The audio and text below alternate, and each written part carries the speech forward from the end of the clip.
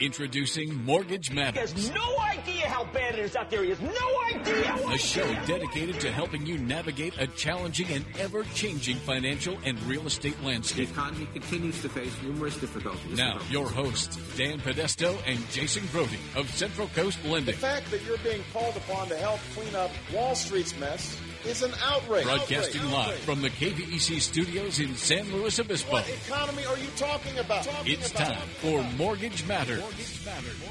Morning, everybody. Welcome back. Welcome back, me. Welcome back, Jason. I missed you. I missed you, too. I didn't tune in. I really thought that I would, but no, we knew that you didn't. The time change thing was a little bit different. I did get some feedback, though. It sounded like you guys really missed me.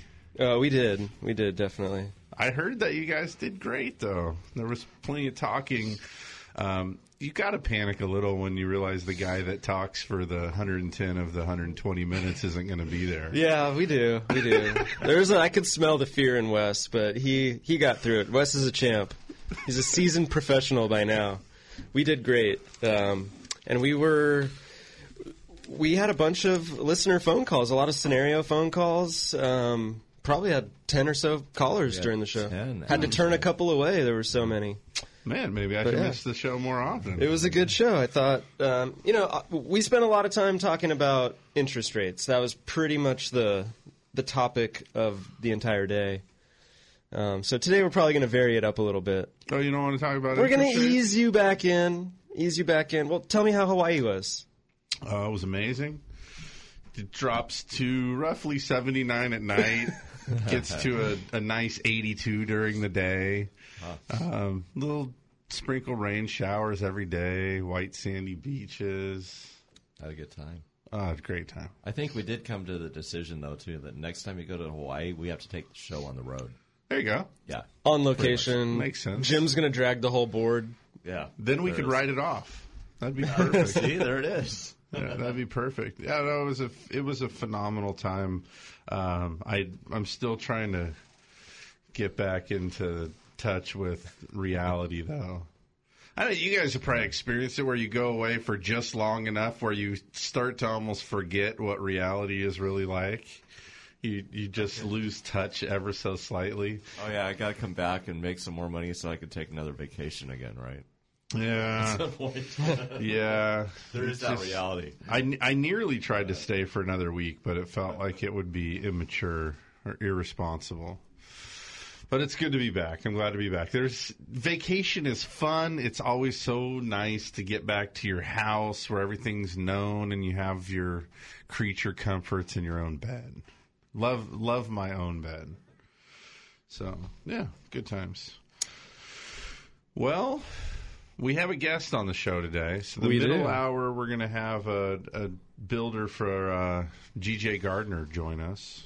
Yeah, Russell Goldman is going to be joining us. He's the local franchise owner of GJ Gardner. They're a home builder here on the Central Coast. They've been around for a while, but only recently did Russell take over the GJ Gardner name. And I had the opportunity to meet with him 2 Fridays ago. So we're going to welcome him on the show just about 20 minutes. So in the meantime, we've got a little bit of headlines and business to cover. Where do you want to start? You want to talk rates? You're supposed to go away on vacation. Rates just fall. That's what and then you come back into the good times just again. Stepping into the, oh my goodness, we're so busy because rates were so low thing. I really thought that was going to happen. Mainly because as we talked before I left, I thought so much of this recent little hoopla around all of the volatile market. I guess that's how we could just say it. It's volatile, isn't it? Isn't it crazy? Again, all of a sudden we're back to the Dow is down 100 points one day and up 100 points the next day, and we kind of got away from that for a little bit. Yeah, it's very volatile, and even more than the volatility is the disconnect between the stocks and bonds and mortgage rates. Mortgage rates don't even seem to be tied to bonds anymore. It's really odd what the markets are doing. It's just all over the place, unpredictable. Well, and nothing has actually really changed, right? So doesn't it just have to be an overreaction? That's what I keep wondering. Well, everything seems to be it's based on uncertainty again, and uncertainty's been the name of the game in the economy for 5-6 years now. But it's showing itself in a different form, it seems like. Now we're seeing really unpredictable volatility, where at least before it was kind of predictable. We knew the uncertainty led to a lot of investment in secure, safe investments like bonds, treasuries, mortgage-backed securities. And now the uncertainty is, positive data leads to a down day in stocks and bonds that don't connect with stocks, and it's all over the place. It's really odd. It seems like every day that there's positive news, there's more speculation that the Fed is going to pull out of their bond buying, which is in turn causing fear in the stock market that the only reason it's going up, that the stock market's been so bullish, is because of the Fed involvement. So all kinds of things happening, and it's all based on what's the Fed going to... The Fed's driving the ship right now, and they have a very, very important meeting coming up on the 18th and 19th of this coming week. So what I thought was particularly interesting, and I doubt it would surprise you to know that I couldn't totally turn a blind eye to all the market stuff while I was gone. It interests me genuinely. So I was reading these things, and of course, looking at the employment reports and stuff, and I couldn't help but look at the employment numbers here for May that came out, and looking at the unemployment rate ticks up a little bit. We created 175,000 jobs. Not great, not terrible, just kind of all right. But seeing the unemployment rate move up a little bit reminds us that we're going the opposite direction from the 6.5% that the Fed wants us to have. Also looks like we're not quite hitting those taper numbers. Like stimulus is going to probably be over at 6.5%, but the taper is likely to begin, as we approach that number. So watching those figures come out, and it was spun pretty beautifully, like you said, to have a pretty bizarre impact on the market. What should have been, like by normal dissemination of these numbers, should have helped us out in the interest rate market a little bit, calmed some of that uncertainty, instead got people reeling that there's basically just, hey, here's some volatility for you.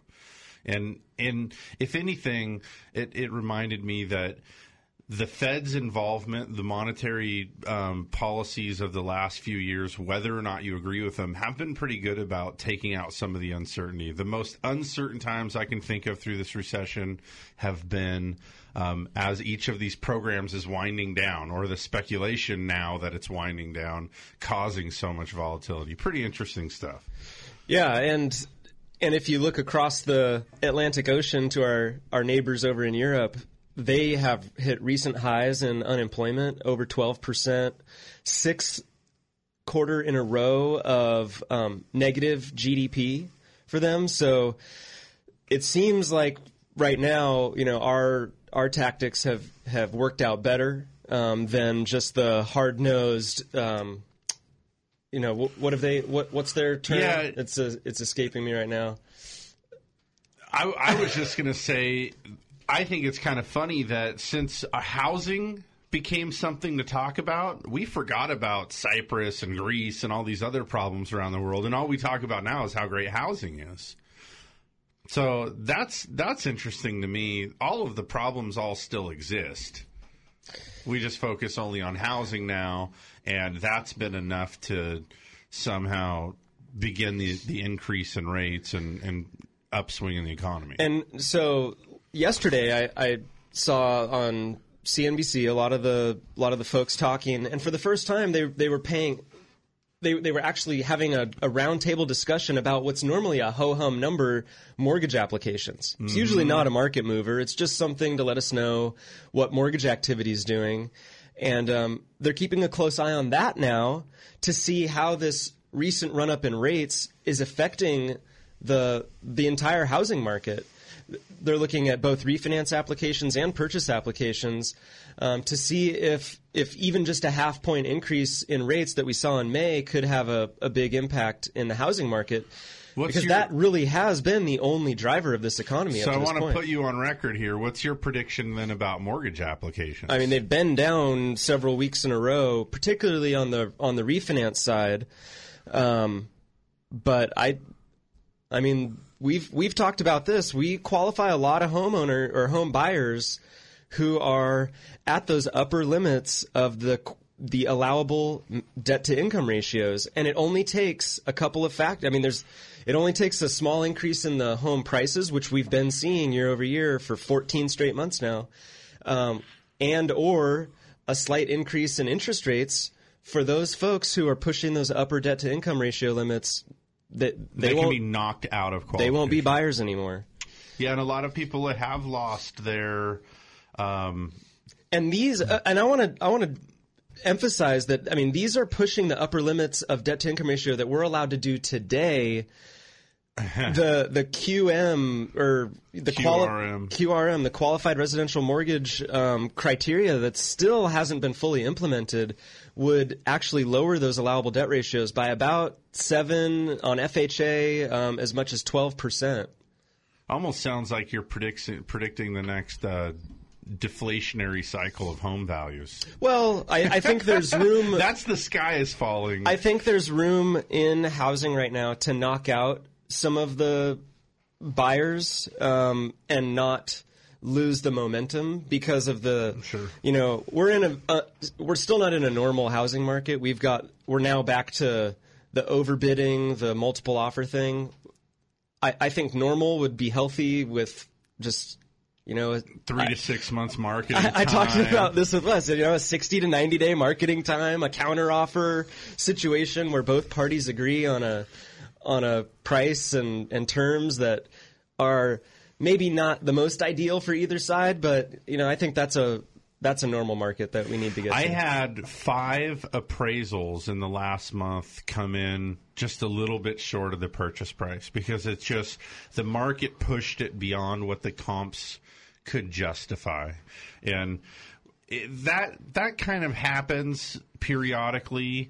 When it becomes the norm, that the market's a little bit overheated. And it really occurred to me that it feels overheated when it's happening.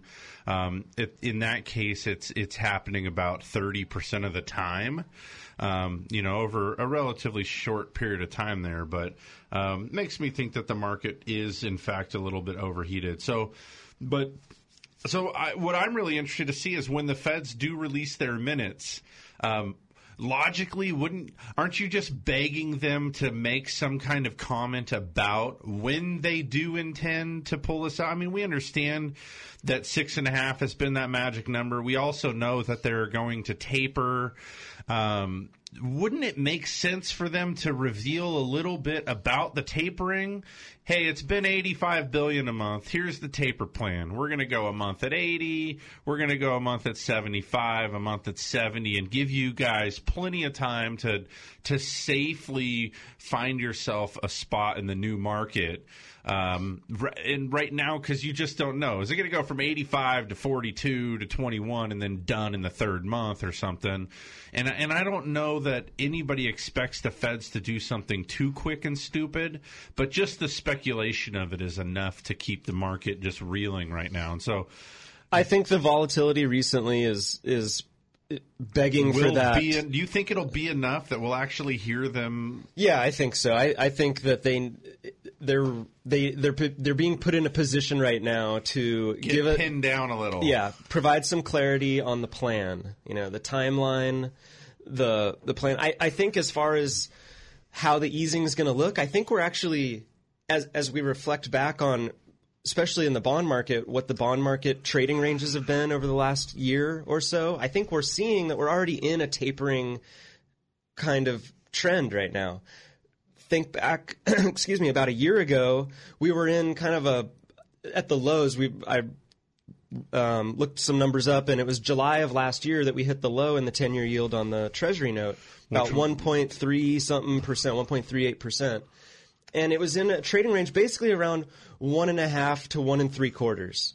And then as the year went on, it moved up into the 1.25 1.6 to 1.8, and then it moved into the first quarter and it was the 1.8 to 2, 1.75 to 2, and now we're in kind of a low ones. Well, lately it's just been like a 2 to 2.25 trading range. So we're kind of seeing that tapering, and we're looking at these other numbers now. We're starting to look at the mortgage applications and look at hiring and seeing how these numbers are improving, not improving, staying stable with these gradual increases in interest rates. And the reason to pay close attention to the mortgage application stuff, of course, is when you look at the quarterly bank profits, they break out what segment of their bank, what sector is producing profits to the company. The mortgage originations have been hugely profitable for these banks and have been one of the driving forces in their balance sheet recoveries, as well as, then increased investor morale and therefore increased stock prices, which is then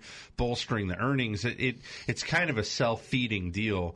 If you suddenly take out 70% of the mortgage origination income out of these banks, maybe the bank then going to have a loser quarter or a break-even quarter, which then kind of gets everything undermined again. We start to have that lack of confidence and wondering if the financial system is actually okay.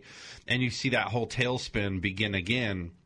So paying close attention to that, I think, is going to be where a lot of focus will be throughout the next few months as things start to go up and decide whether or not we're, because we always give this analogy, at least I do. It's kind of like the training wheels thing here.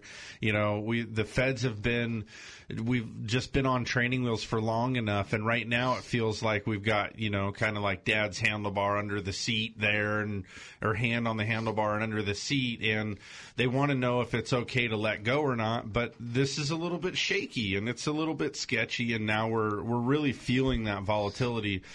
I am okay with interest rates going up. I know that it's inevitable, and I know that it's part of the next step in our healthy recovery.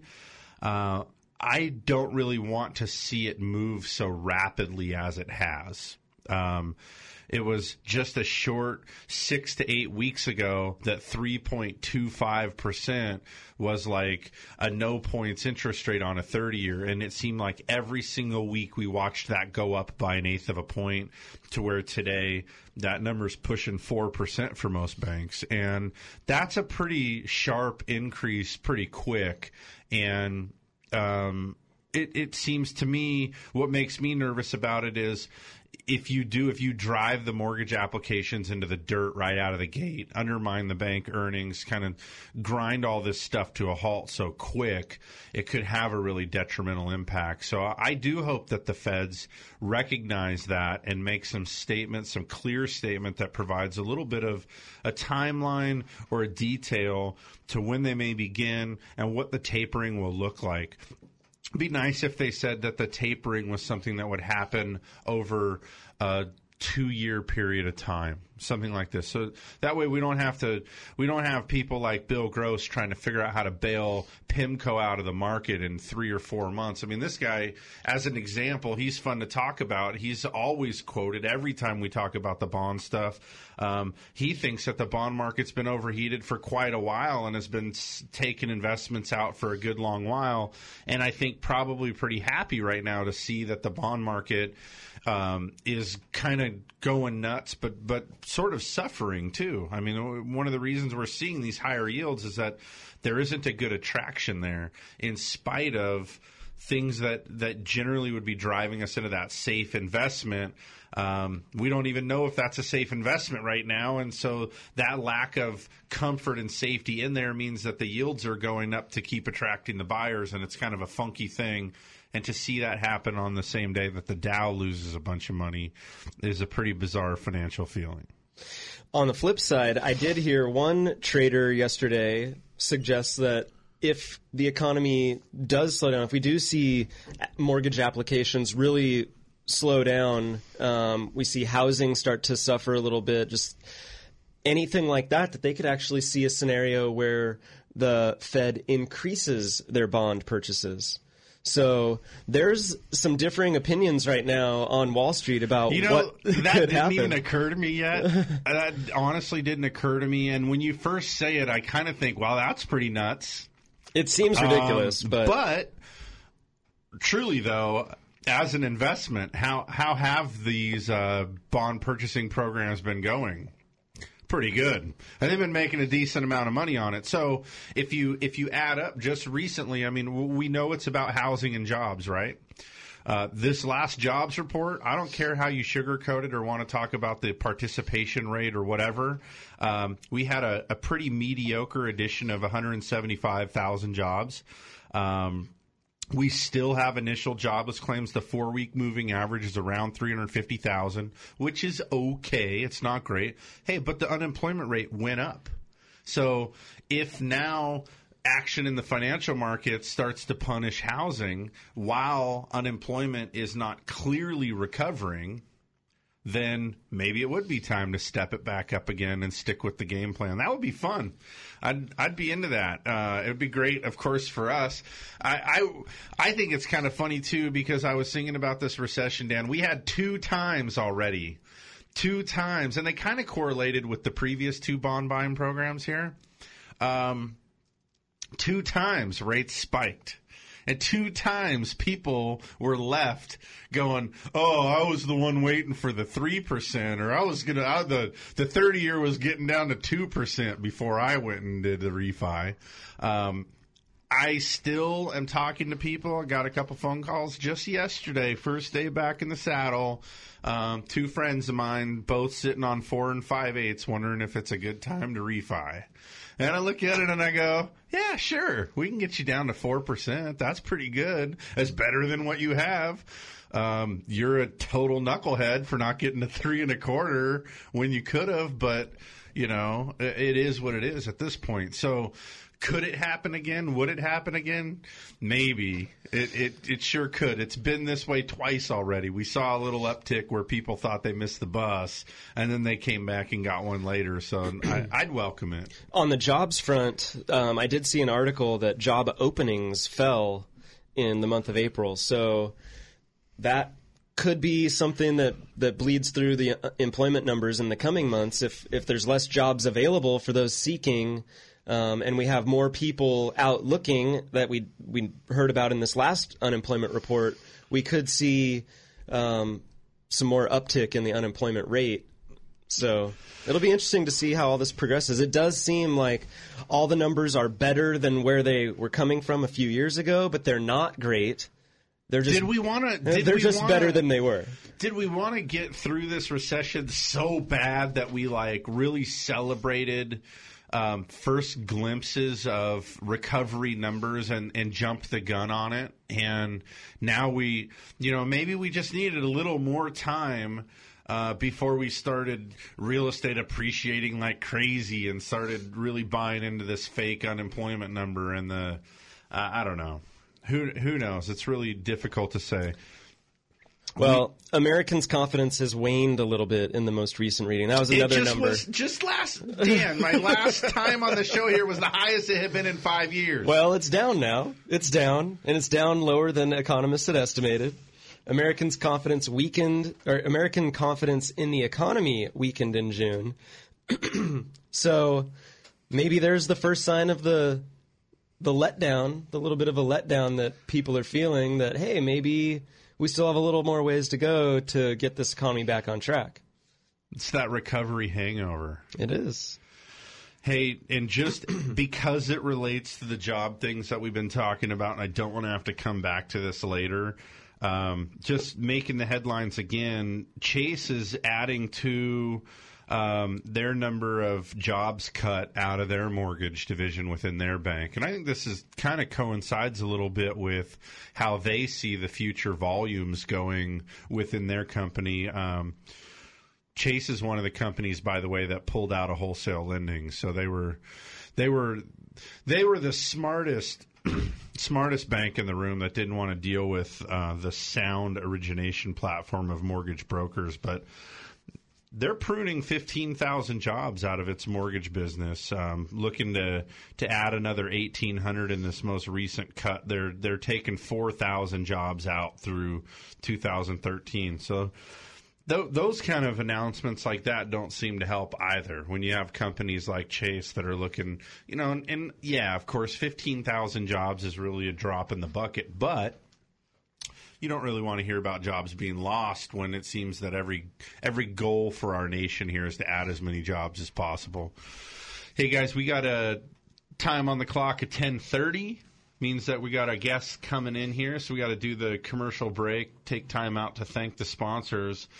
Go refill your coffee, water yourselves. We got a builder here from GJ Gardner coming in, and we're really excited about the conversation. We're going to talk a little bit about the goings-on of construction around the county here. So stick with us after this short break with more Mortgage Matters. For those of us who live here on the Central Coast, we know this is a unique place to have a home. And for over 30 years, Patterson Realty has been a vital part of San Luis Obispo County. Patterson professionals have led the way in real estate by adapting to new market conditions to make sales happen. What they offer is the quality of their people, agents working just for you. Get the experts at Patterson Realty on your side. Experience the Patterson difference. Call 544-8662 or online at pattersonrealty.com. What a state of generosity, look what my agent got for me, just by switching to State Farm. A few hundred unexpected bucks, I couldn't ask for more, but now I've got to figure out what I should use it for. A new bike would be radical, but maybe something practical, like a pet baboon with one robotic arm.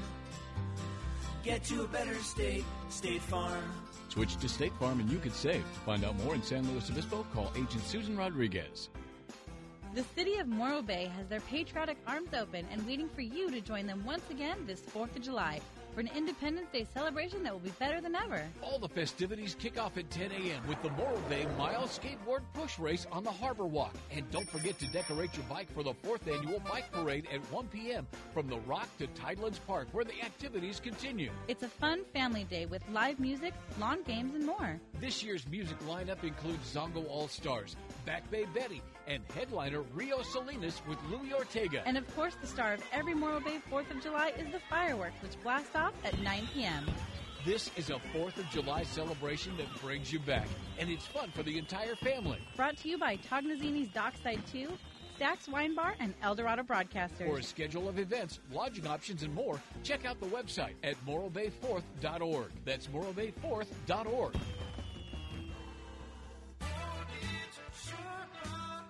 Borrowing hundreds of thousands of dollars for a home purchase or refinance can be a stressful endeavor. And if you're like most Californians, you only get a home loan once every 5 years. That's why you need an experienced guide who knows the terrain and can carry the load of 2 mules. You need the Mortgage Sherpa, and he's only at Central Coast Lending. Let the Mortgage Sherpa lighten your load. Call Central Coast Lending today at 543-LOAN. That's 543-5626.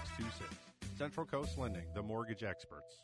Through 7 presidential administrations, bull and bear markets, and unprecedented change, Blakesley & Blakesley has been here helping residents of the Central Coast reach their financial goals. So if you need retirement advice beyond Social Security, want to roll over an old 401k, or simply seek guidance through an important financial decision, visit Blakesley & Blakesley in San Luis Obispo, Paso Robles, and Santa Maria.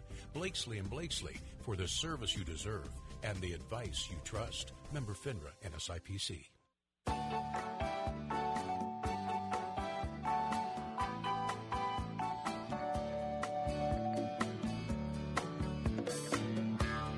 Nibbling on sponge cake,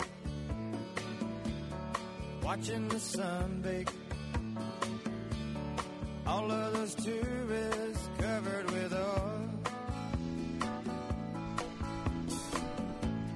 Strumming my 6-string. All right, everybody, welcome back. You're listening to Mortgage Matters. Engineer Jim's just trying to make me miss my recent island experience lifestyle. It's just after 10:30 here. We are with you until noon.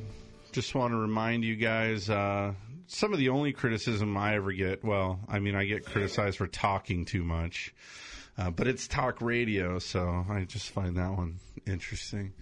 But I'm Jason Grody. I'm doing the show here live with my business partner, Dan Podesto. We're the owners and operators of Central Coast Lending. We are residential mortgage experts, and we do all of the purchase loans that you could dream of for residential real estate, from, I guess, on the low side, if you need a loan for about $50,000 up to $5 million pretty safely. I think we could go beyond that, but you better have a boatload of equity. And of course, all the loan programs. If you're a vet, we can offer you a VA loan. Otherwise, we got all of the sweet government deals, USDA 100% financing still going on in the county, and we do refinance loans too. So doesn't matter what kind of loan you have, if it's on a single-family residence or up to 4 units, we're definitely the place to call and get an opinion on. So reach out to us if you want. We do have loan officers in the office today. The number to the office is 543-LOAN, which is 543-5626. And the second little piece of business here is that this is an interactive talk radio show. So if you want to call in and ask a question or share a comment, you can. The number is 543-8830, 543-8830. I was driving in today, and I was listening to Jeff doing his show, and he has a different cadence of the phone number. And you know, during the week, you can hear Dave Congleton say it. He has kind of a funny way of saying 3, so he's 543-8830, and we just call it 543-8830.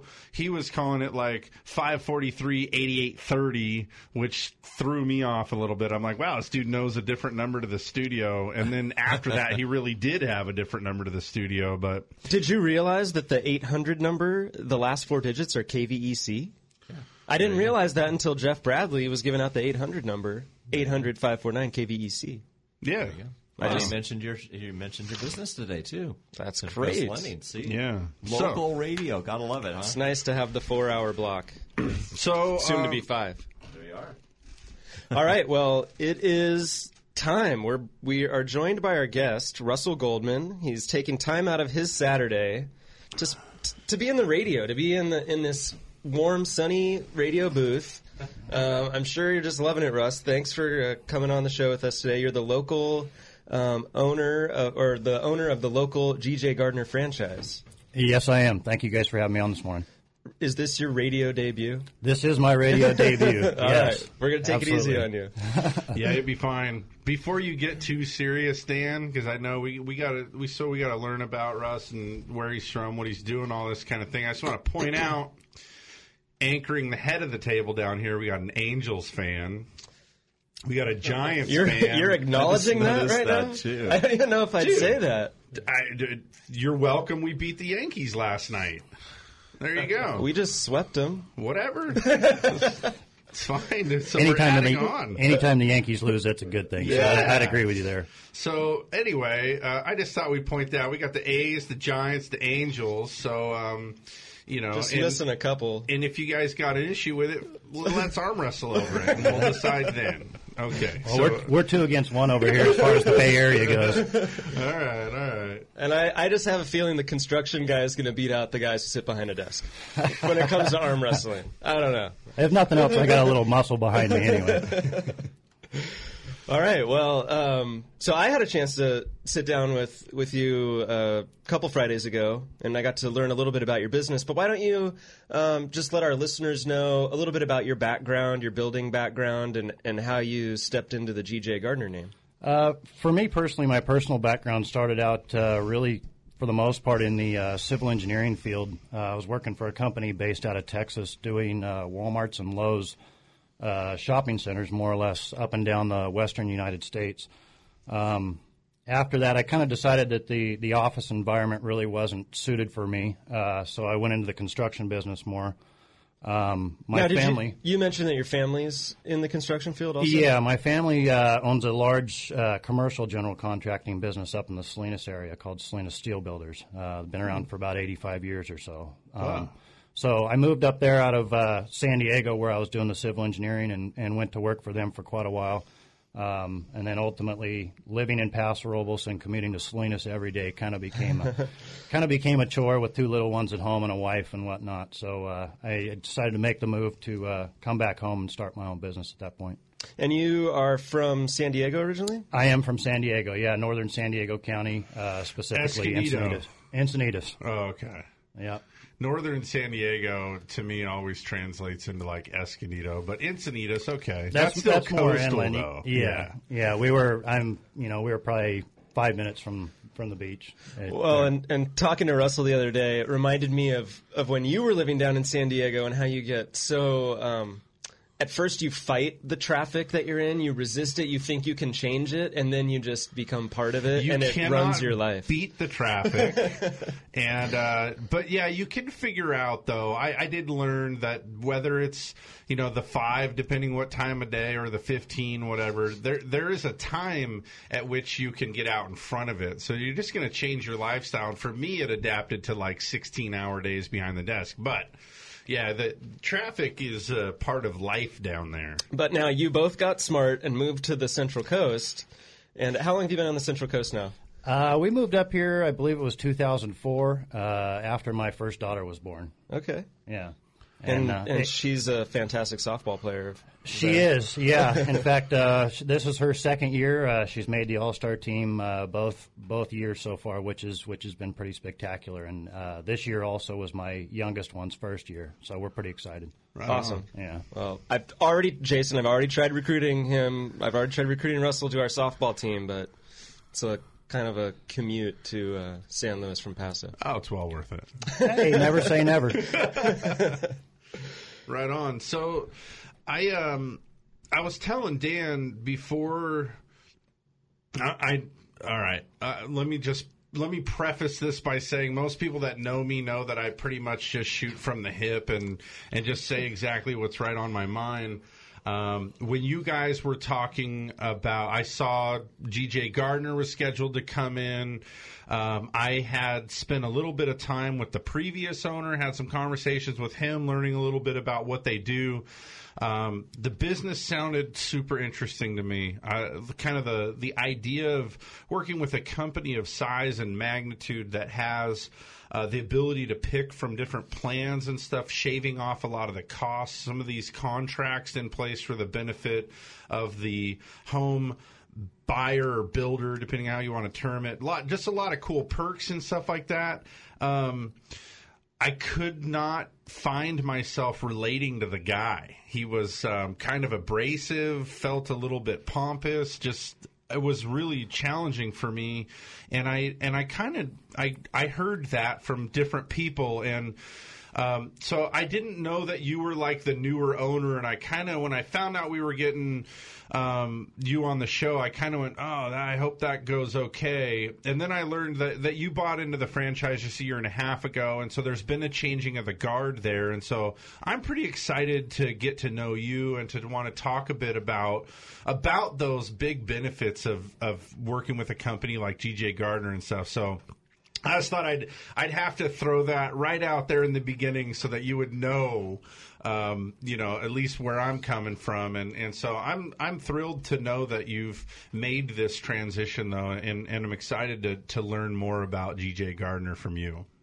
Well, yeah, I appreciate that. You put me on the spot with previous owners and their reputations. But, to tell you the truth, there's been 2 previous owners before myself for the San Luis Obispo County franchise. I don't really know a whole lot about what took place with those 2 previous owners. I've never really asked, honestly. I don't really, look at that as being my business per se. I kind of looked at this as more of an opportunity to really show the community who I am, as well as kind of bring the G.J. Gardner name and our business model to the forefront, in the community. Yeah. So, and I guess just as like a jumping off point, from what I understand, G.J. Gardner's a custom home builder, and if you're interested in having the home of your dreams built, that they would contact you and just begin from planning all the way through final construction, that you guys implement that. But how does that work? Well, we're unique in the sense that we're structured to do, a 100 or 200 home development deal, or we're perfectly structured to do a 900 square foot, granny flat or casita type build. Whether the customer comes in with a set of plans of their own that they've had an architect do, or they can choose from one of well over 100 different floor plans we've got already. Or we can actually design a plan for them from scratch. Really, their dream is ultimately what we can produce in just about every case. The nice part in regards to the plans is that we really don't utilize an architect as most companies would. We use just basically drafters and designers, and with those designers, we've got pre-structured pricing and. So ultimately what happens is, if you compare it to a scenario where you're going through an architect, a set of plans that would run you maybe $20,000 and, 6 to 8 months in time and design and back and forth, we can usually, perform the same service for, under $10,000 and within a month have a set of plans complete, assuming, we go through the design process fairly rapidly. Mm-hmm. And so that still gives the homeowner the ability to customize features, room sizes, amenities, things like that. I mean, they have total control over the design aspect. You just have a little more of an efficient process, it sounds like. Right. They have complete control over the design process. In fact, if they were to select one of our pre-designed plans, they have the freedom to move walls around, add square footage, take square footage away. We could add a second story to a single story. We can take one of our slab-on-grade plans and modify it to be a hillside plan. I mean, really, like I said, the sky's the limit. The customer's in charge of their own design, more or less. And then as you start to talk about the amenities in the home, I understand that G.J. Gardner has worked with the various providers like a Kohler or, those types of providers of products to have a different pricing structure than if you were just to go into Home Depot and start picking things out. Right. That's one of the huge benefits to being part of a franchise like this, and a worldwide franchise at that. We're in several different countries around the world. We originally were based out of Australia, probably the biggest home builder in Australia and New Zealand at this point. And we've, the biggest state is in terms of franchises in the United States is California, but we're adding states and franchises virtually weekly. And what we're able to do by having all these franchises and being a worldwide company, we're able to negotiate pricing with many of the manufacturers like KitchenAid and Kohler and Dahl Tile and Boral Roofing and various different other companies. We get pricing points that really no other local builders can get. It's really comparable to something a massive worldwide builder like a Shea Homes or something like that would be able to get. That's great. So it's always good to keep costs down for folks, but they still get the quality of these manufacturers that, the names are recognizable. They're good products. They've been around forever. But yeah, just the scale of G.J. Gardner. It's really neat because you have the nimbleness of just a small builder where you can, like you said, you can do the granny unit, or you could do a massive development. You've got the support of that big name. It's kind of the best of both worlds. That was one of my big takeaways from our conversation. Yeah, most definitely. And again, just going back to the benefits of being a franchise owner, there's so much marketing and research that goes into these things at a corporate level that gets passed down to us as individual franchise owners. It's just priceless. There's no way that a local builder doing a couple homes a year can really access the things that we do as franchise owners. It really is a phenomenal package. We are here live with Russell Goldman. He's the owner of the local G.J. Gardner franchise. He's a home builder here on the Central Coast. Got him in the studio here for about 45 minutes or so. If you'd like to call in and ask Russell a question, whether it's a specific question or something general about building, we'd love to hear from you. You can call in at 543-8830, 543-8830 to get your question live on the air. We have to pause just for a moment to thank our sponsors one more time, and then we'll be right back with more from Russell. The state of denial is a drag and a trial. When I bought my cheap insurance, should have known this day would come. Now I've had an accident and I'm feeling quite alone. Called them at least 20 times, but they won't pick up the phone. Without personal service, my policy's kind of worthless. Get to a better state, State Farm. Switch to State Farm and you can save. To find out more in San Luis Obispo, call Agent Susan Rodriguez. The city of Morro Bay has their patriotic arms open and waiting for you to join them once again this 4th of July for an Independence Day celebration that will be better than ever. All the festivities kick off at 10 a.m. with the Morro Bay Mile Skateboard Push Race on the Harbor Walk. And don't forget to decorate your bike for the 4th Annual Bike Parade at 1 p.m. from the Rock to Tidelands Park, where the activities continue. It's a fun family day with live music, lawn games, and more. This year's music lineup includes Zongo All-Stars, Back Bay Betty, and headliner Rio Salinas with Louis Ortega. And of course, the star of every Morro Bay 4th of July is the fireworks, which blast off at 9 p.m. This is a 4th of July celebration that brings you back, and it's fun for the entire family. Brought to you by Tognazini's Dockside 2, Stack's Wine Bar, and Eldorado Broadcasters. For a schedule of events, lodging options, and more, check out the website at morrobay4th.org. That's morrobay4th.org. Through 7 presidential administrations, bull and bear markets, and unprecedented change, Blakesley & Blakesley has been here helping residents of the Central Coast reach their financial goals. So if you need retirement advice beyond Social Security, want to roll over an old 401k, or simply seek guidance through an important financial decision, visit Blakesley & Blakesley in San Luis Obispo, Paso Robles, and Santa Maria. Blakesley & Blakesley for the service you deserve and the advice you trust. Member FINRA and SIPC.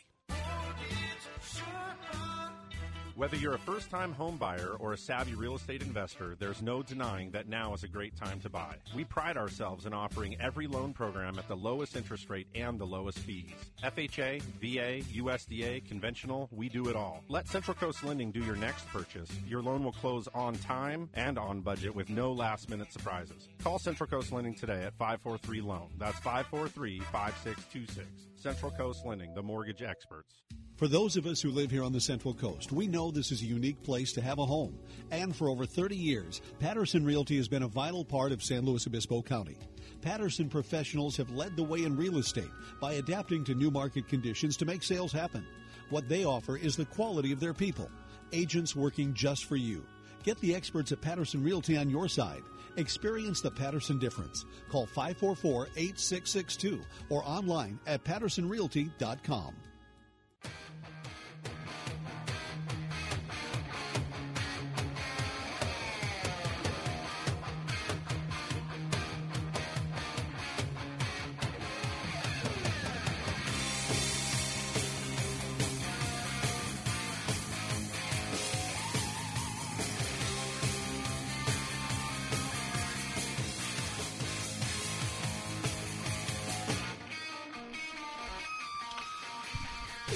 All right, everybody, welcome back to Mortgage Matters. It's 10:52, and we've been in here talking construction stuff, and...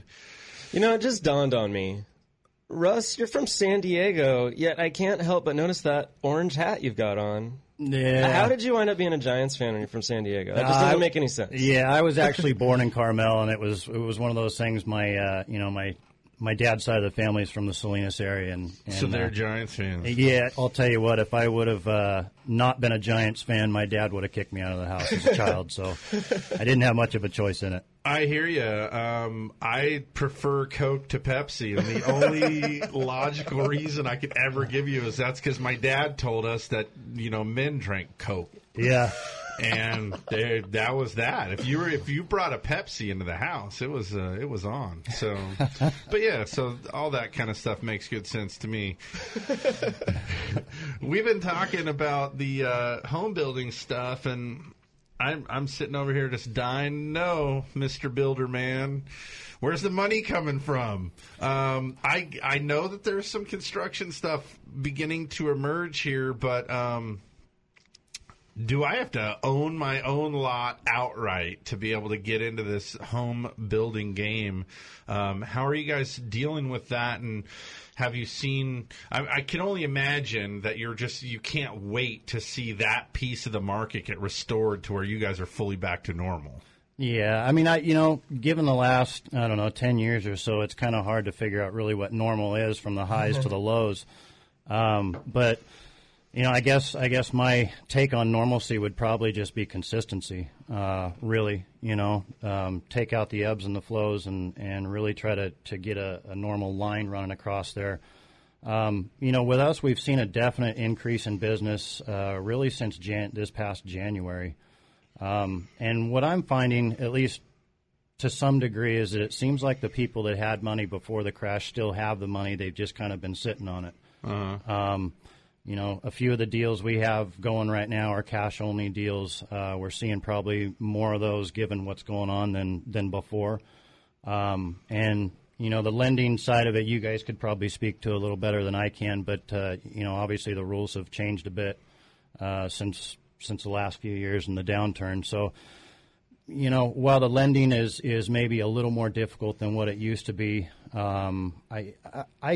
my outlook is all pretty positive in the whole thing, really. I'm looking for the steady, slow growth, not so much the quick recovery, Yeah, I was sharing with a friend the other day that 2005 was, if there ever was an era for construction lending and spending, that was it right there. It, like, every bank that you could think of had They even all had like a proprietary acronym for it, like the OTC, the one-time close, and these kinds of things where we literally, and at that point I was managing underwriters that were making the credit decisions on these loan programs, and they had no idea what they were looking at, what they were evaluating, how to even know whether or not the builder and contractor that were working the project were even capable of doing what they said they were going to do.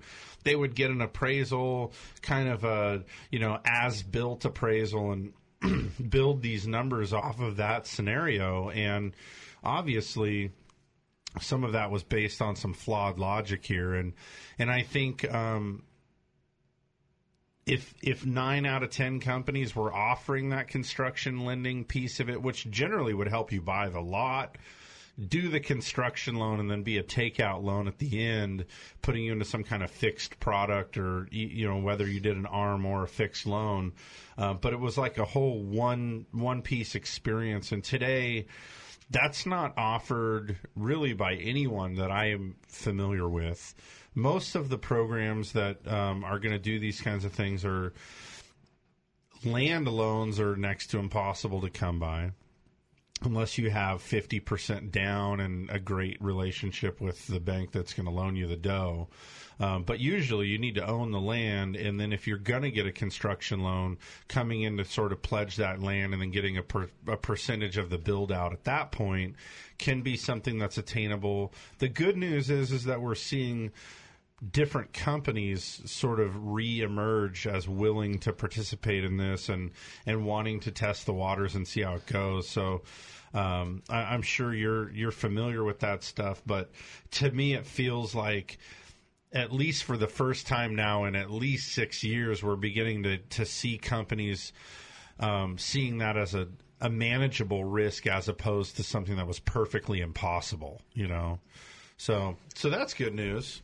Yeah, I was sharing with Russ that our banks are finally now starting to talk about new programs, construction lending being one of them, which even incorporates the lot purchase part of the financing. And it's been so long. Banks have been so fearful of the speculative nature of building. At least we're coming from an era where a lot of building was very speculative in nature, and basically it required the activity to maintain or continue upward like it was for the early 2000s, and that obviously didn't happen. And so now banks are kind of nervous. A lot of banks took properties back, partially built projects, and only recently is that starting to pick up? And like you said, January is like a light switch flipped, and people are building. As I was just driving in here, there's been these lots up on Quintana in Morro Bay. They had built 4 homes out of 8, kind of right behind the power plant that looked onto Limos. And now I saw one of them's being built. One of those is being built.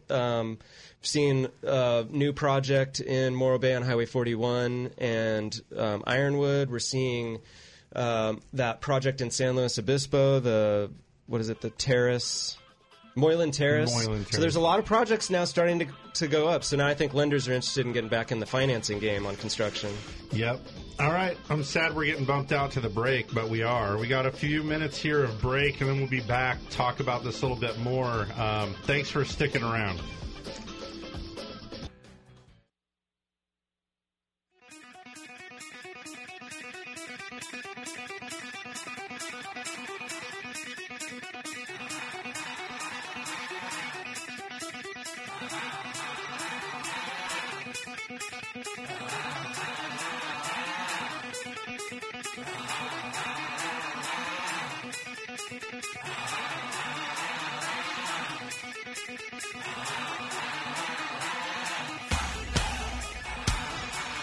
All right, everybody, welcome back to Mortgage Matters. It's 11:05.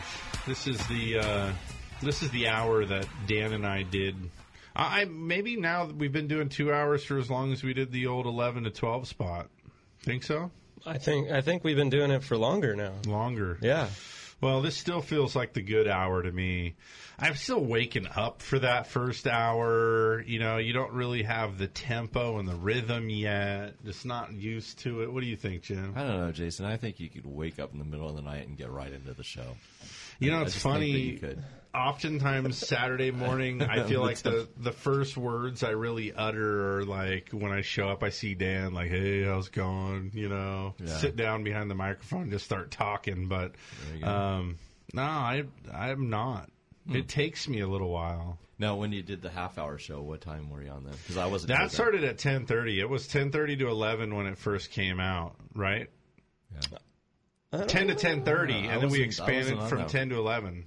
Oh, okay. Yeah, it was 10 to 10:30. Wasn't it 11 to 11:30? No, 10 to 10:30. We'll have to look it up. But yeah. Anyway, crazy. It's I really enjoy doing the show. But anyways, this is my favorite hour for sure. I like this hour much more. I feel awake. I feel ready. I can also see the light at the end of the tunnel. The noon. The weekend is coming. Yeah, the noon is nearly here. We're ready for our weekly 1.5 days off a week. That's awesome. Although I'm not complaining this week. I didn't work very much. I was... or at all. I was in Hawaii. And you've been known to stop by the office after the show, though. Mm-hmm. Yeah, I ran into Dan just after the last show. Both of us at the office. Yeah. Hey, so we've got the dude from GJ Gardner here in town, Russ, and we were talking a little bit about the financing piece of it, and if anything, I'm encouraging myself, but wanting to encourage other people, is that this is a segment of the market that's coming back. And as is usually the case, we had a commercial break, and some of the better part of conversation began to unroll here is, Dan kind of hit it on the head, is when we get our loan officers together and we're talking about how to keep ourselves positioned well to be taking care of our families. I mean, we've got 20 head of household jobs here in our company, and there's, I don't know how large a scale is of your economy, but this sort of transcends what you do, what your industry is that you've got to remember to think bigger picture. And when rates go up a little bit, it freaks our loan officers out. Oh, man, the phone's not ringing off the hook for the refi business. But we've got to remember that normalcy in the market isn't this bizarrely low interest rate, and that normalcy in the market is the presence of the kinds of loan programs like construction and to be able to acquire land and build out a home. That's normal stuff. And so with rates moving up a little bit, without a question, I know that we're going to see the return of these loan programs more wide scale. This time, I'm certain under more regulation than it was before. That was one of the most fascinating things that, in retrospect, I can recall now since I got into the business in 2002. It was a mess. Anybody that wanted to offer a home loan could. In California, you could get yourself the probationary real estate license and with no mortgage training whatsoever and be up and selling mortgages the next day. Or you could go to work under one of the bank exemptions where you didn't even need to have that real estate license and be selling loans the next day. And then at the investor level, we saw these groups with no business in the mortgage market at all, creating and offering loan programs out to the general public. That was pretty bizarre as well. Like I said before, so many of these companies were doing construction loans that had no idea what they were doing, no business doing it. And how it's changed. Today it's all over-regulated, I would argue, and so it'll be interesting to see when construction lending does come back in the bigger picture. I'm sure we're going to need to regulate the heck out of that as well. It's not needed to be regulated for the last few years because it's been dead. So that's definitely something to keep an eye out for is the return of some of these other loan programs and different kinds of things that exist in a normal market. And Russ, you made a good point. You're saying don't look at the day to day, but try to look at the bigger picture and be just more prepared for some business as usual as opposed to focusing on such the short term here. Yeah, that's at least my approach anyway, and that you can't get too wrapped up in the day-to-day ups and downs of the market and the interest rates and things like that. It needs to do that to some degree to find that leveling out point. With that being said, there was also obviously a need for some conservatism to be re-injected back into the lending side of the business, I think. So, that's part of it as well. I think with the interest rates maybe creeping up a bit here and there, that is also what's generating the opportunity for these new loan programs to be coming out because it's making the loan for these new programs more attractive to the lenders, Yeah. Now, I was thinking it'd be fun to switch gears just a little bit. I try to change my mindset a little bit and kind of dumb down, out of the industry a little bit. So I'm just curious here. Let's say that I work for Caltrans, and I don't know anything about the mortgage business or construction, any of that kind of stuff, and I want to build a house or have a house built. Where does somebody start? And, and for me, like I was sharing with you during the break, my dad's a general contractor, and he's built houses for himself and for others my whole life. So I feel like I do know a bit about it. But how does somebody even know how to find you guys? Where do they go? How does it begin? How do you find those clients when you're, going to end up building for somebody? The vast majority of our leads with potential clients come in from our we focus heavily on social networking, on a corporate level. So we've all got Facebook. Each individual franchise has got Facebook pages, our own individual websites, along with the corporate level websites and Facebook pages. And, we're all part of LinkedIn and everything else. So we really generate a significant amount of our leads through the social networking. But then you always obviously have word of mouth, which in my opinion is probably the most important piece to that whole entire puzzle, because that's a direct reflection of your reputation and what you've done in the community. Mm-hmm. But the leads, believe it or not, have really not been the problem for us here locally. We've found that. From the Bay Area to Southern California, weekly we've got people calling and inquiring about our products and homes that we have for sale. So, from a customer standpoint that's looking at, wanting to build their their dream home or a spec home for that matter, basically they can get in touch with us. Any one of our franchises, depending on what community you're from, but ours specifically entails all of San Luis Obispo County. And just talk to us, tell us what it is that your idea is. Basically, whether it's buying a piece of land and buying your own home, or from an investment standpoint, building a spec, something like that. We'll sit down with them, work out the design part of it, and then, start working on numbers from there. I'm curious to hear about some of the projects you're working on currently, and also just hearing a little bit about the buyers that you're working with, how they're financing their project, if they're financing their projects, things like that. You want to talk a little bit about that? Yeah. We've got a few projects right now that are completely cash deals, which kind of goes back to my previous comment, and that a lot of the people that had money prior to the downturn still have the money. They've just been sitting on it. From a finance standpoint, I would say probably most of our customers are going to require financing of some kind. If it's a customer that comes in that doesn't have land already in place of some kind, we can assist them with finding and purchasing the land, as well as building the home.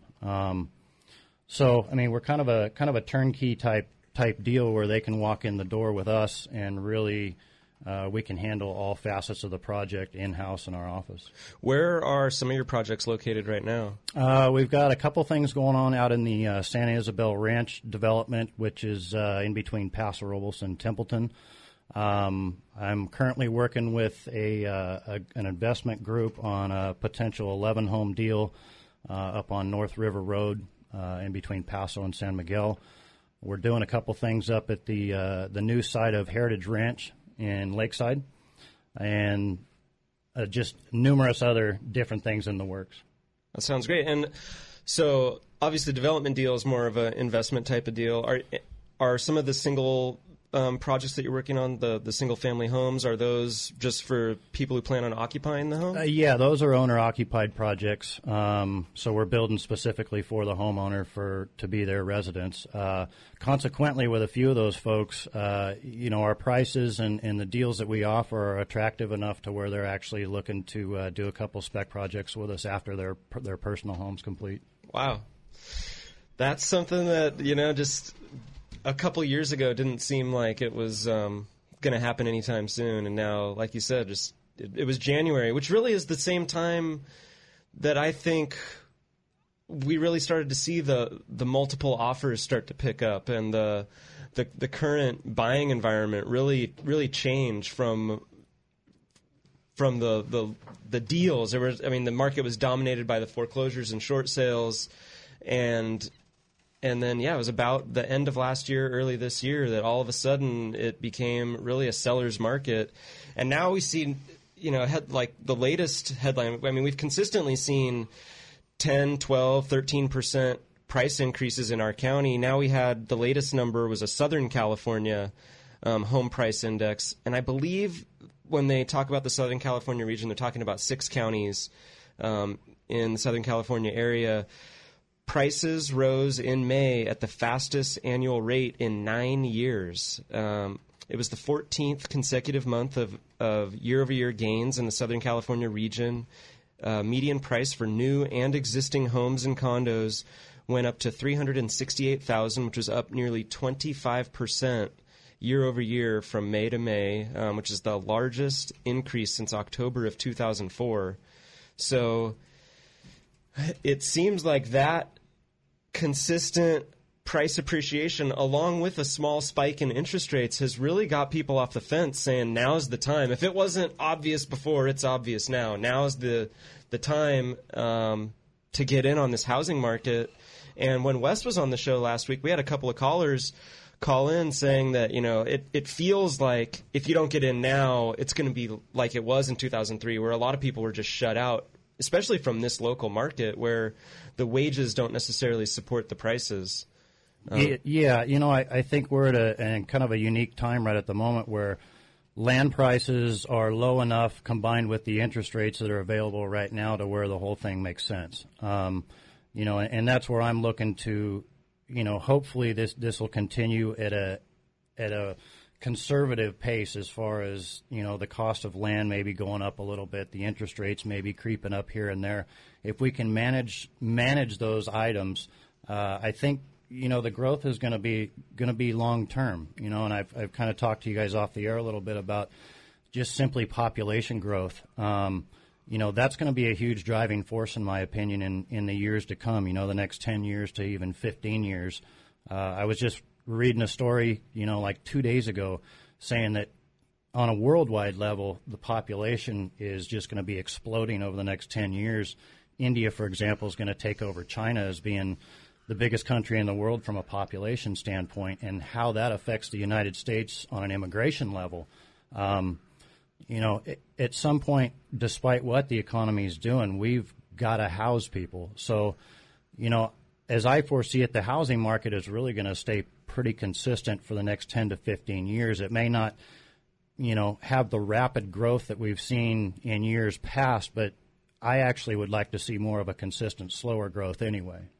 So you're not looking to open the India franchise for G.J. Gardner? Yeah, not at this time.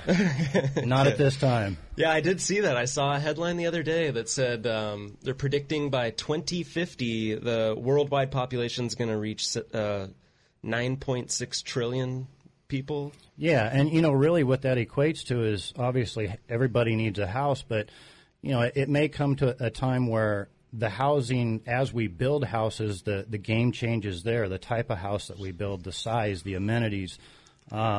Maybe more of the building up instead of out. Yeah, exactly. I think that goes hand in hand as well with a lot of the new green building rules and Title 24 requirements, energy compliance requirements that are coming down the pipe. I think it really kind of in a large scale view of it, it's really an attempt to kind of reduce what they call the carbon footprint. It's an effort to not only make the homes more energy efficient, but also, in a sense, reduce the average size of each home to some degree. Because with a lot of these green building requirements that are coming down the pipe, they're gonna add some cost to each project without a doubt. So the thing is, the building's not going to stop because it's going to be required or needed. So what happens consequently is the size of the home, drops some to reach the price point that the specific customer is looking for. So we talk about it a lot on the air and at work. We watch CNBC a lot. It gives us the economic news that we need to help us run our business and advise clients. They've been, for the last couple of weeks, playing this, talking about this guy who's building the largest home in America in Florida. He's the timeshare king. I forgot the name of his company, but he's building this 90,000 square foot home in Florida. He nearly lost the place to foreclosure as the economy turned down because he's so vested in real estate that his cash flow just basically turned off. The thing actually went to foreclosure. No one wanted to buy the property. Now he's boasting record profits again with the turnaround in the economy, and he's back to building his 90,000 square foot. They're calling it Versailles is the name of the home in Florida. It's just ridiculous. There's like 12 kitchens and a dressing room the size of my entire house. It's just insane what they're doing. Totally bucking the trend of energy efficiency and smaller footprint, something easier to maintain. They're going to have segways throughout the house so they can get around. Oh, perfect. That makes sense. Right. Jeez, that's bizarre. My first thought is who gets to clean that? Yeah, I don't think they are. Or to heat and cool and all that. Right. Yep. You were talking about India I was reading a really interesting article a few months ago. It's talking about, he asked me, what's their economy like right now? It's full of tech support people. And I say that kind of tongue in cheek. If you've called any one of the big service providers lately, it's like if you call Charter, it feels like you're getting routed out to India to get your customer service. But because they're experiencing such a population growth, they're having to import a lot of the skilled labor to do pipe fitting and all these kinds of things, because they have such a need because of the way they're growing. It's kind of ironic to me, and I think I was thinking about this during the last break. I was going to ask you. I grew up the son of a contractor, and good or bad, that's just how it was. My dad was always able to work and did a good job because he's so, high integrity, does good, clean work, and just people refer him, and so he's always been able to do fine in it. Also always wrestled with the fact that a lot of the laborer help on there, if they're, flicking cigarette butts on the job site or showing up, drinking beers during lunch, these kind of things are a stigma that he's always wrestled with. I imagine that you've faced a lot of the same thing. As a father of young children now, are you going to encourage your kids to go into the trades? I kind of wrestle with that right now. My boys are 10 and 8, and I wonder if it might be appropriate to encourage them to, rather than go off to college to get a desk job, to be a tradesman. There's, being an electrician or a plumber or something like this, some of these guys are making $100 an hour for their trade, and it seems to me that it's not something a lot of parents are really encouraging their kids to do. Kind of makes it feel like it's ripe for the picking. Well, that goes. There's so many facets to that question. Believe it or not, I mean, unfortunately, in our school systems these days, we don't teach trades anymore. I mean, you can't find too many high schools around that still have the metal shop and the auto shop and the wood shop and things like that. So I think a lot of our school skilled labor has really kind of dropped off to some degree, just due to the fact that we don't offer those type of skills in our educational systems anymore, which is really unfortunate. Well, because and one of the byproducts of it, at least to my layman mind here, is that you end up with the guy that is showing up to do the labor is somebody that's struggling. They didn't have the drive, motivation, or book smarts to want to go on to college, and so you end up with the people that are naturally sort of showing up to the job site then. And of course, this is not, it's stereotypical. It's not the majority of people or whatever, but we're kind of crafting this in a way that we're not taking the cream of the crop to train them into the trades and get them set up to have successful careers. It's like we want them to go off and do something else, and then we let the less desirable people want to pick up the hammers and stuff like that. And it seems so bizarre to me. And I really do. I consider this with my kids. Should I encourage them into the trades? Because if you are smart and hardworking and have high integrity, there's a tremendous opportunity in there. And it's like you're talking about, the population growth and need for housing, that's not going away anytime soon. So those tradesmen, it's probably a pretty good angle to work. Yeah, oftentimes I used to joke with my wife and say that being a general contractor is a lot like being a used car salesman. The stigma that comes along with it is oftentimes negative, but the way you can fight against that stigma is just to go out there and do a good job, be responsible, show up on time, take pride in what you do. And ultimately, I think at the end of the day, your reputation will speak for itself. Before I bought the G.J. Gardner franchise, I had owned my own general contracting business by a different name, and we were, because the new construction had more or less disappeared, we, in a survival method, we went more to remodels and additions and repairs and that kind of thing. And through that whole downturn, we developed a reputation that basically kept us busy 7 days a week for 4+ years to get through that time. So, I think if it's all in your approach, really, no matter what you're doing. If you take pride in what you're doing and you're responsible and give some thought to the people you're working for in terms of how they want to be treated and their expectations, you'll be fine, really, I think, in whatever you want to do.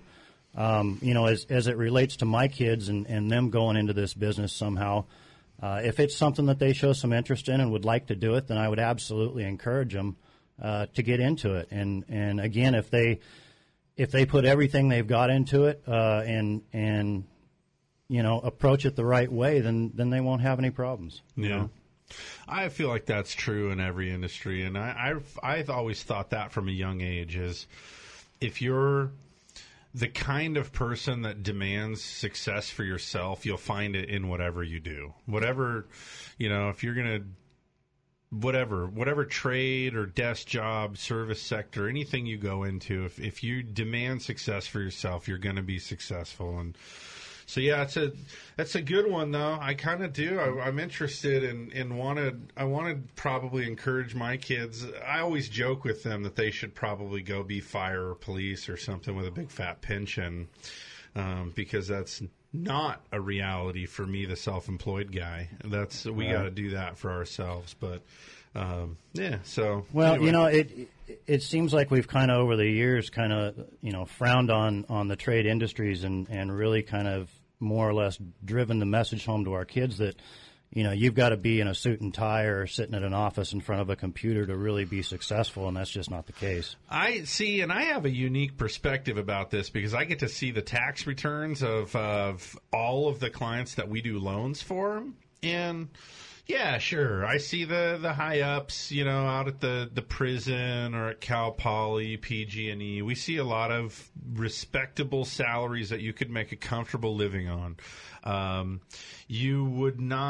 You probably wouldn't be shocked. Some people are. I see plumbers, electricians, roofing contractors, people that make jellies, raise alpacas, cook bread for a living. And there are some handsome livings to be made if you're willing to put your head down, work hard, and be good at what you do.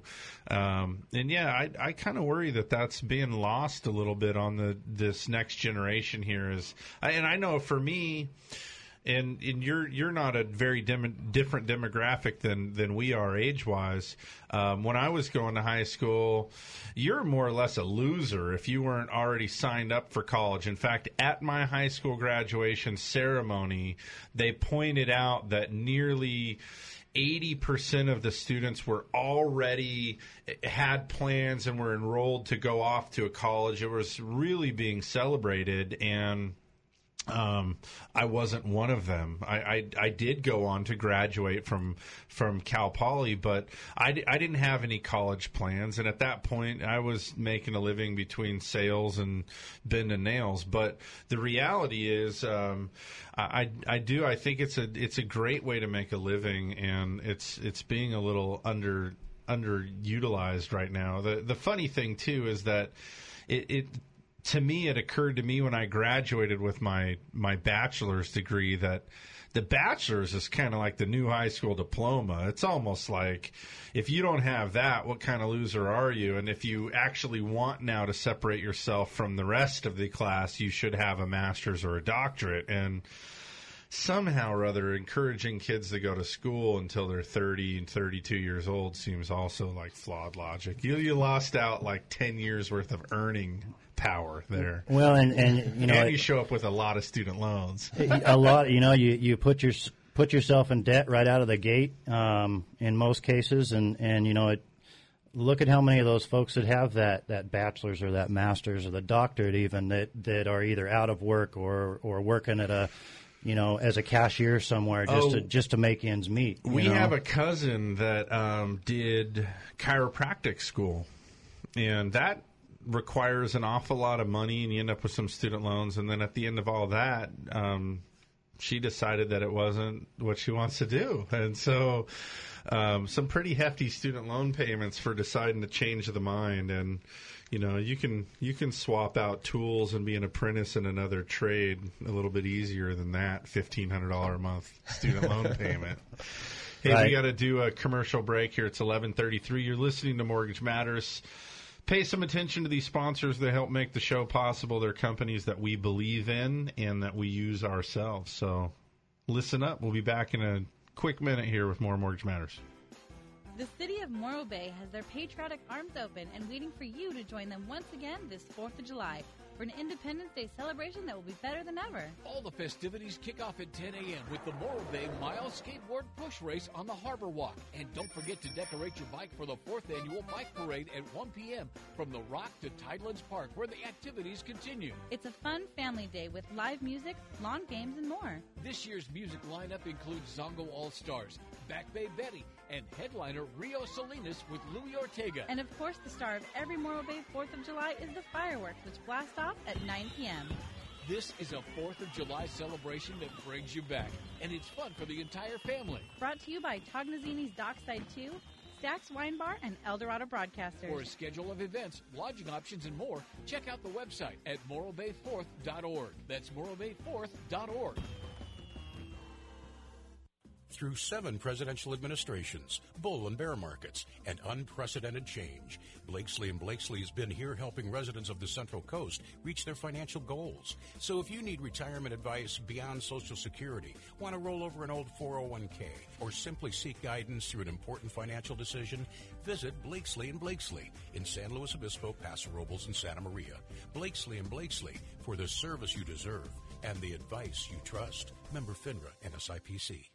For those of us who live here on the Central Coast, we know this is a unique place to have a home. And for over 30 years, Patterson Realty has been a vital part of San Luis Obispo County. Patterson professionals have led the way in real estate by adapting to new market conditions to make sales happen. What they offer is the quality of their people, agents working just for you. Get the experts at Patterson Realty on your side. Experience the Patterson difference. Call 544-8662 or online at pattersonrealty.com. You wouldn't hike Mount Everest without a Sherpa, and you shouldn't endure the loan process without one either. At Central Coast Lending, we take the confusion, stress, and anxiety out of your loan transaction. Our experienced team of loan officers will serve as your guides, your experts, your mortgage Sherpas. Let the Central Coast Lending Mortgage Sherpas lighten your load. Call Central Coast Lending today at 543-LOAN. That's 543-5626. Central Coast Lending, the mortgage experts. What a state of generosity, look what my agent got for me, just by switching to State Farm. A few hundred unexpected bucks, I couldn't ask for more, but now I've got to figure out what I should use it for. A new bike would be radical, but maybe something practical, like a pet baboon with one robotic arm. Get to a better state, State Farm. Switch to State Farm and you could save. To find out more in San Luis Obispo, call Agent Susan Rodriguez.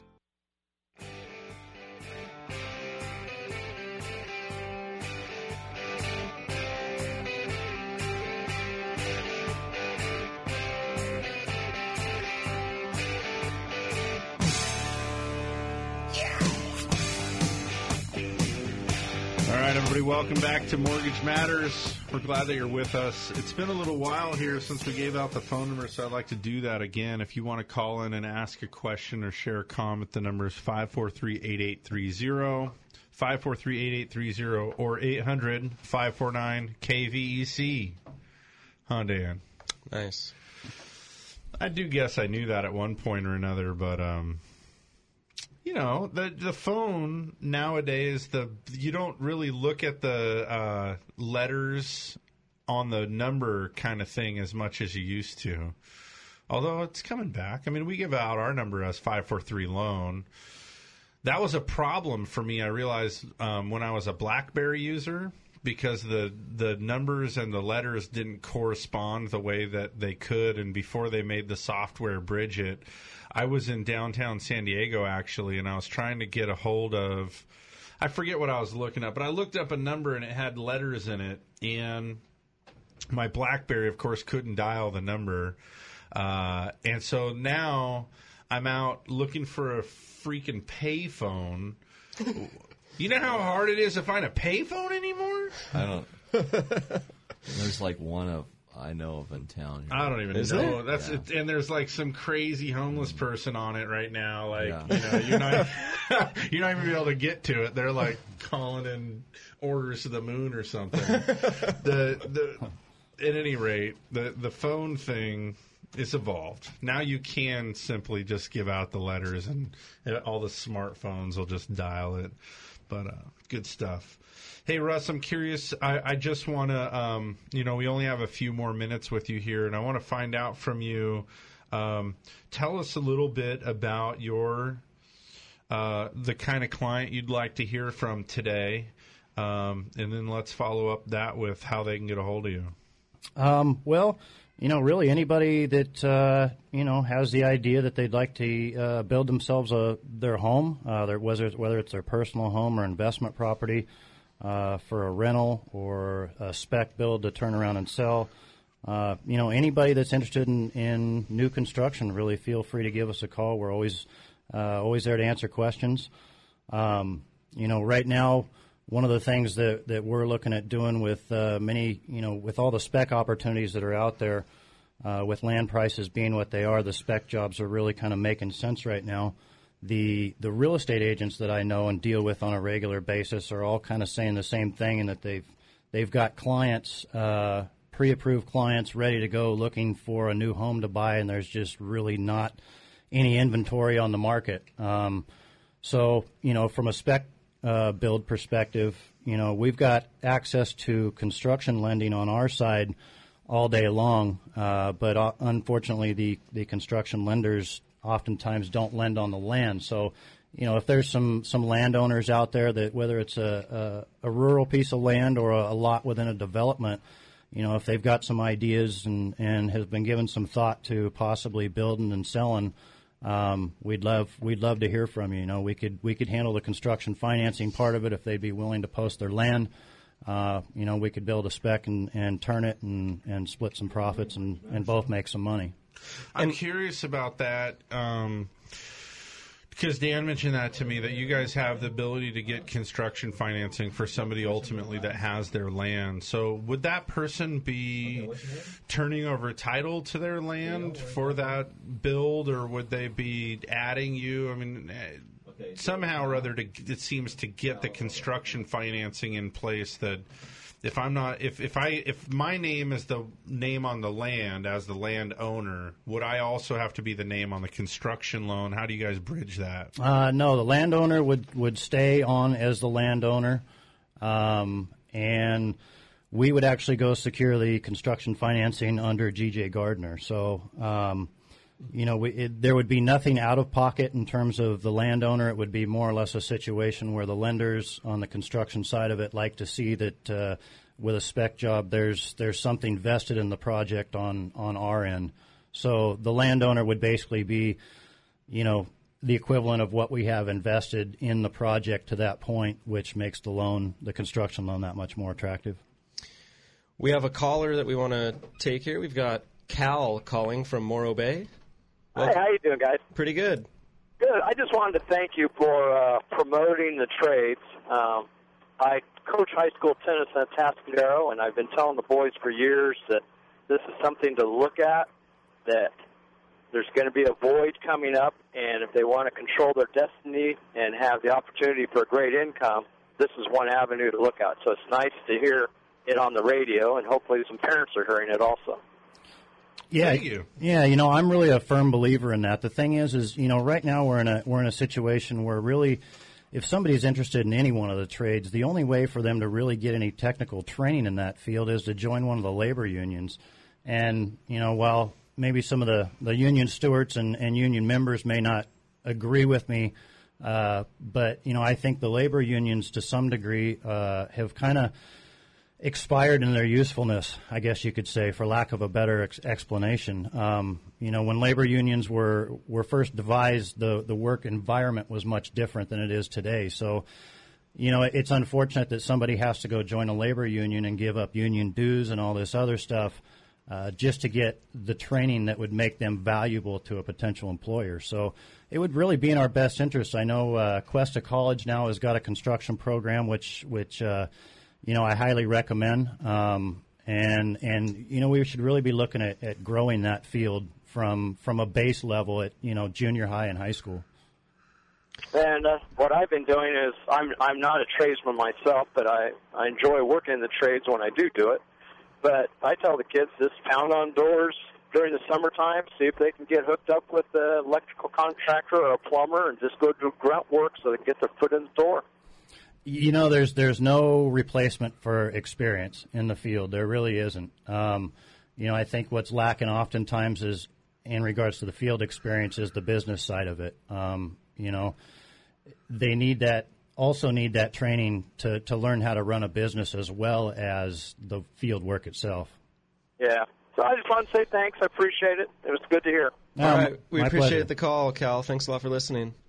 One of the other great things about trades is, you know, it's not something that you can outsource to another country. When you need, you know, a plumber or an electrician or a builder, you need someone not only that lives in the United States, but probably someone that lives in your own town. Sure. So it's, you know, it's a local need always, and it's something that will always be there. We'll always need the tradesmen locally. So, well, and it kind of transcends even different countries and languages too. I mean, building methods, you know, yeah, there's some nuances to way things are done slightly different in different regions and stuff, but you can kind of go anywhere if you know how to do plumbing or, you know, do electrical or do roofing. You can get work anywhere you go. So it's a pretty valuable little skill set there. I hope more people will consider maybe we should just start a trade school. Yeah, without a doubt. Well, like I mentioned, you know, Cuesta College has got a construction program now, and I think that's something that's going to do nothing but just, you know, grow in popularity and keep getting better as not only Cuesta continues to develop that program, but the people from around the community, business owners in the trades and whatnot, are allowed to come in and kind of put their 2 cents in as far as what they're looking for out of future employees, you know. Yeah. It helps build that professionalism aspect into the trades, which is something you touched on about the stigma with tradesmen. I know we've talked about it on and off the air, and having the college level education for trades is, I think, will help with that professionalism aspect of those jobs. Yeah, definitely. So, you know, a moment ago, Russ, you were telling our listeners about the kind of client you'd like to hear from, but you didn't tell them how to get a hold of you. Oh, I apologize. Yeah. Our office telephone number is 805-239-5614. Our fax number is 805-239-5714. We're located at 935 Riverside Avenue in Suite 7B, and that's in Paso Robles, California. Obviously, California. And then as far as my personal email, it is Russell, RUSSELL .Goldman, GOLDMAN @gjgardner.com. And then right when you were walking in here, I Googled GJ Gardner San Luis Obispo. Site popped right up with all your contact info, too. So another easy way to find you on the web. Yep. We show many of our house plans on there. It's just a small fraction, but we do show several of our house plans on there. And, there's a brief description on kind of my past. And it's a pretty good website. Well, we really appreciate you joining us on the show today. It's been a pleasure talking to you again and learning more about your business and about GJ Gardner. And we hope that the people listening got something out of this, and hopefully you'll get a couple phone calls from it. Yeah, that would be wonderful. Thanks again. I know it's Saturday. Hopefully the gray skies go away and we can all enjoy a nice weekend day and Father's Day weekend. So thanks again for joining us, and we're going to step aside for just a moment to take a commercial break, and Jason and I will be right back to wrap up the show. Stick around. For those of us who live here on the Central Coast, we know this is a unique place to have a home. And for over 30 years, Patterson Realty has been a vital part of San Luis Obispo County.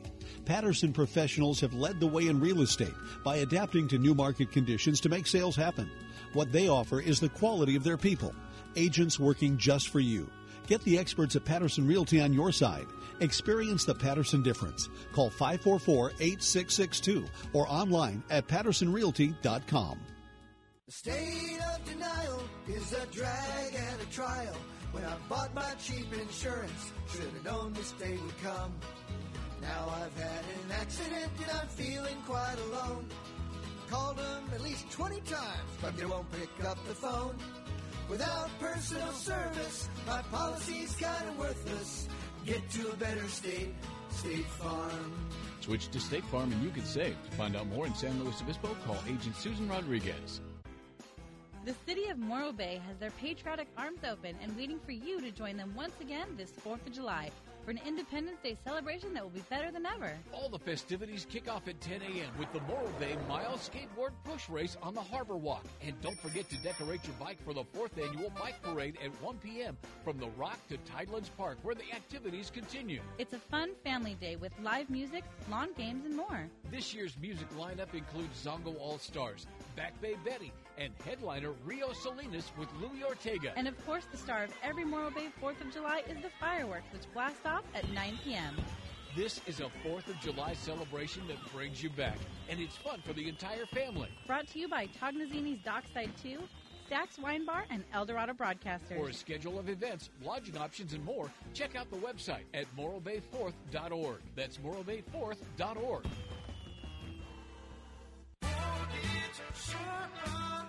Borrowing hundreds of thousands of dollars for a home purchase or refinance can be a stressful endeavor. And if you're like most Californians, you only get a home loan once every 5 years. That's why you need an experienced guide who knows the terrain and can carry the load of 2 mules. You need the Mortgage Sherpa, and he's only at Central Coast Lending. Let the Mortgage Sherpa lighten your load. Call Central Coast Lending today at 543-LOAN. That's 543-5626. Central Coast Lending, the mortgage experts.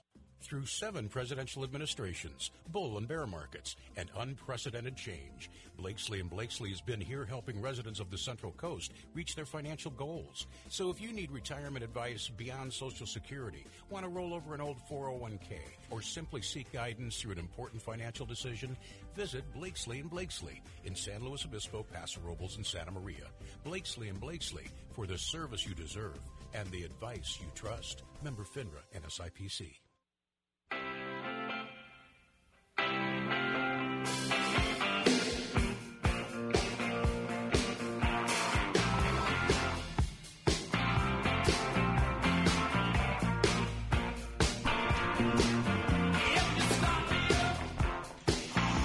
All right, welcome back to Mortgage Matters. We're in the home stretch.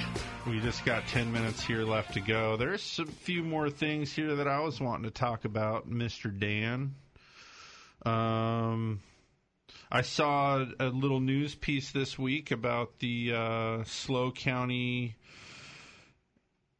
the economical forecast. Did you see that? Yeah, that took place a couple weeks ago. June 6th. Yeah, I did not attend, but heard a lot about it. I mean, a lot of the news that came from that was pretty rosy, I thought, about our county doing better than most counties. Leading. Yeah, really being a leader, a lot of it based in tourism, but, you know, housing's picking up, a lot of areas picking up in our county, and so that was all good news.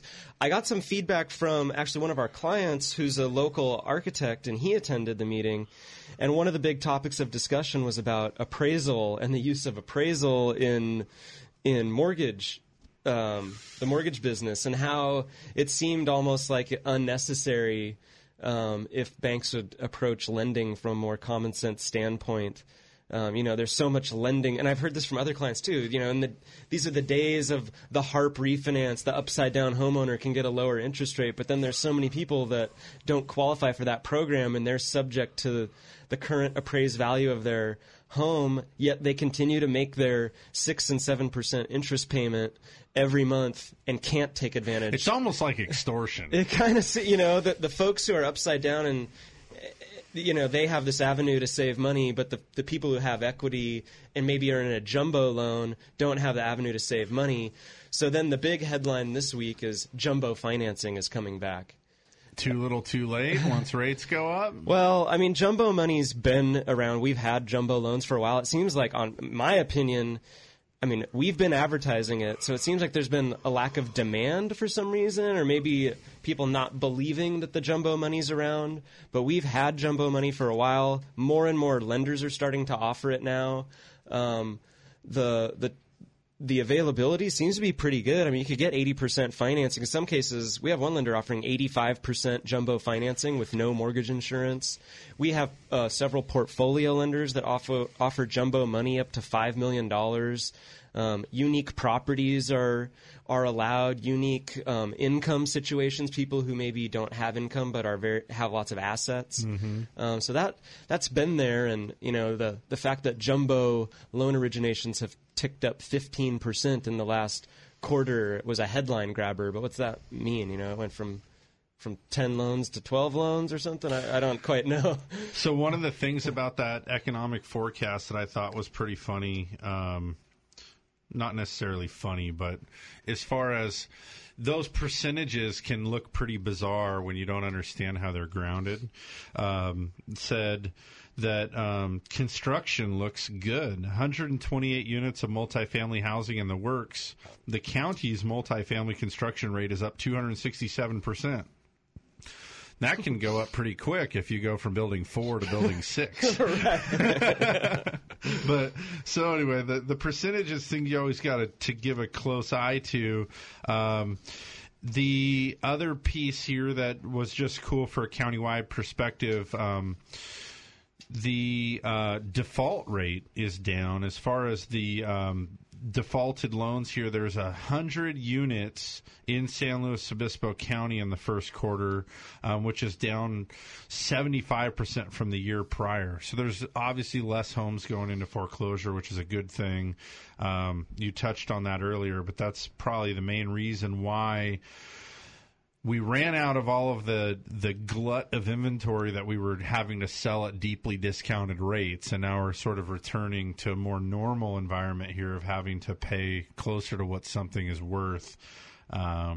That's kind of interesting stuff. I like the point you made about, when you're hearing all of these numbers, we talked earlier about paying attention more to the bigger picture and not focusing too much on the day-to-day trends, because you can really drive yourself crazy when you see things go up and down the way they've been. So understanding not only the numbers that are coming out, but where we're coming from to put it into the right context. And I want to just quickly mention that with respect to interest rates. Interest rates have gone up in the recent couple of weeks. In May, we saw roughly a half-point increase to the 30-year fixed interest rate. You're seeing headlines all over the place about mortgage rates reaching the highest level since early 2012 or 2011. Rates are approaching 4%. Those are still amazing interest rates. There's people out there with 6 and 7% interest rates that would love to get into a 4% rate. We dug up a headline. I think I mentioned this last week. We dug up a headline from 2003 boasting interest rates at the 45-year low. Interest rates at that time in 2003 were at their 45-year low. What was the interest rate? 2003... I saw Industry Insider getting pretty smoking deal just under 4%. It was actually 5.3%. So 5.3% in 2003 was the 45-year low. We're still a point and a quarter below those levels. There's no doubt that interest rates seriously low, and I'm reminded of that when people call in that have. Hey, when you have a 5 or 6% interest rate and you're finally reaching out to refinance, you've had your head in the sand for a pretty good amount of time here. And when you learn that it can be accomplished for 4%, most of those people are thrilled. Oh, my gosh, I had no idea it was so low. Wow, well, too bad you weren't paying attention for the last couple years here where it was less than that, but it's still ridiculously low. It's phenomenally low, and I can't stress enough how many people I talk to every week that have something in the 5s or even the 6s that are calling to see if it makes sense to refinance. That always kind of blows my mind. 2 weeks ago, the last time I did the show, I shared about a friend who told me every reason why it made no sense to refinance his 6.5% loans. And I couldn't win the argument. I proved to be ignorant to matters of refinancing, according to this guy. But it is all about finding the marriage of the cost to refinance, whether it's coming out of pocket or you're giving up equity. If there are closing costs involved, you got to thoroughly evaluate those against what you're saving in the monthly payment. And we can do no-cost loans. I spoke with yet another person this week who thought it was just such a unique thing that their bank was reaching out to them, offering them this special no-cost opportunity. I always cringe a little bit when people say no cost. I don't like the term because the cost truly is in the slightly higher interest rate. So over time, you will in fact pay a cost. But yes, you may accomplish a refinance today without coming out of pocket or giving up equity. It's going to be a higher interest rate than typically what you're seeing advertised. But if that's still less than your current interest rate, that's the trick. That's how these banks accomplish that. If you want to learn more about that, I'd encourage you to give us a call this week. The number to the office here is 543-5626. That's 543-LOAN. That rings to all 4 of our offices around the county. You can also check in on the web here. We're centralcoastlending.com. You'll find all of the stuff on the web, including the ways to get a hold of us there. So if you want to get a second opinion, get a first-time quote, or just find out whether or not it makes any sense for you to refinance, give us a call, 543-LOAN or centralcoastlending.com. Thanks so much for being with us. We'll see you next week for another episode of Mortgage Matters.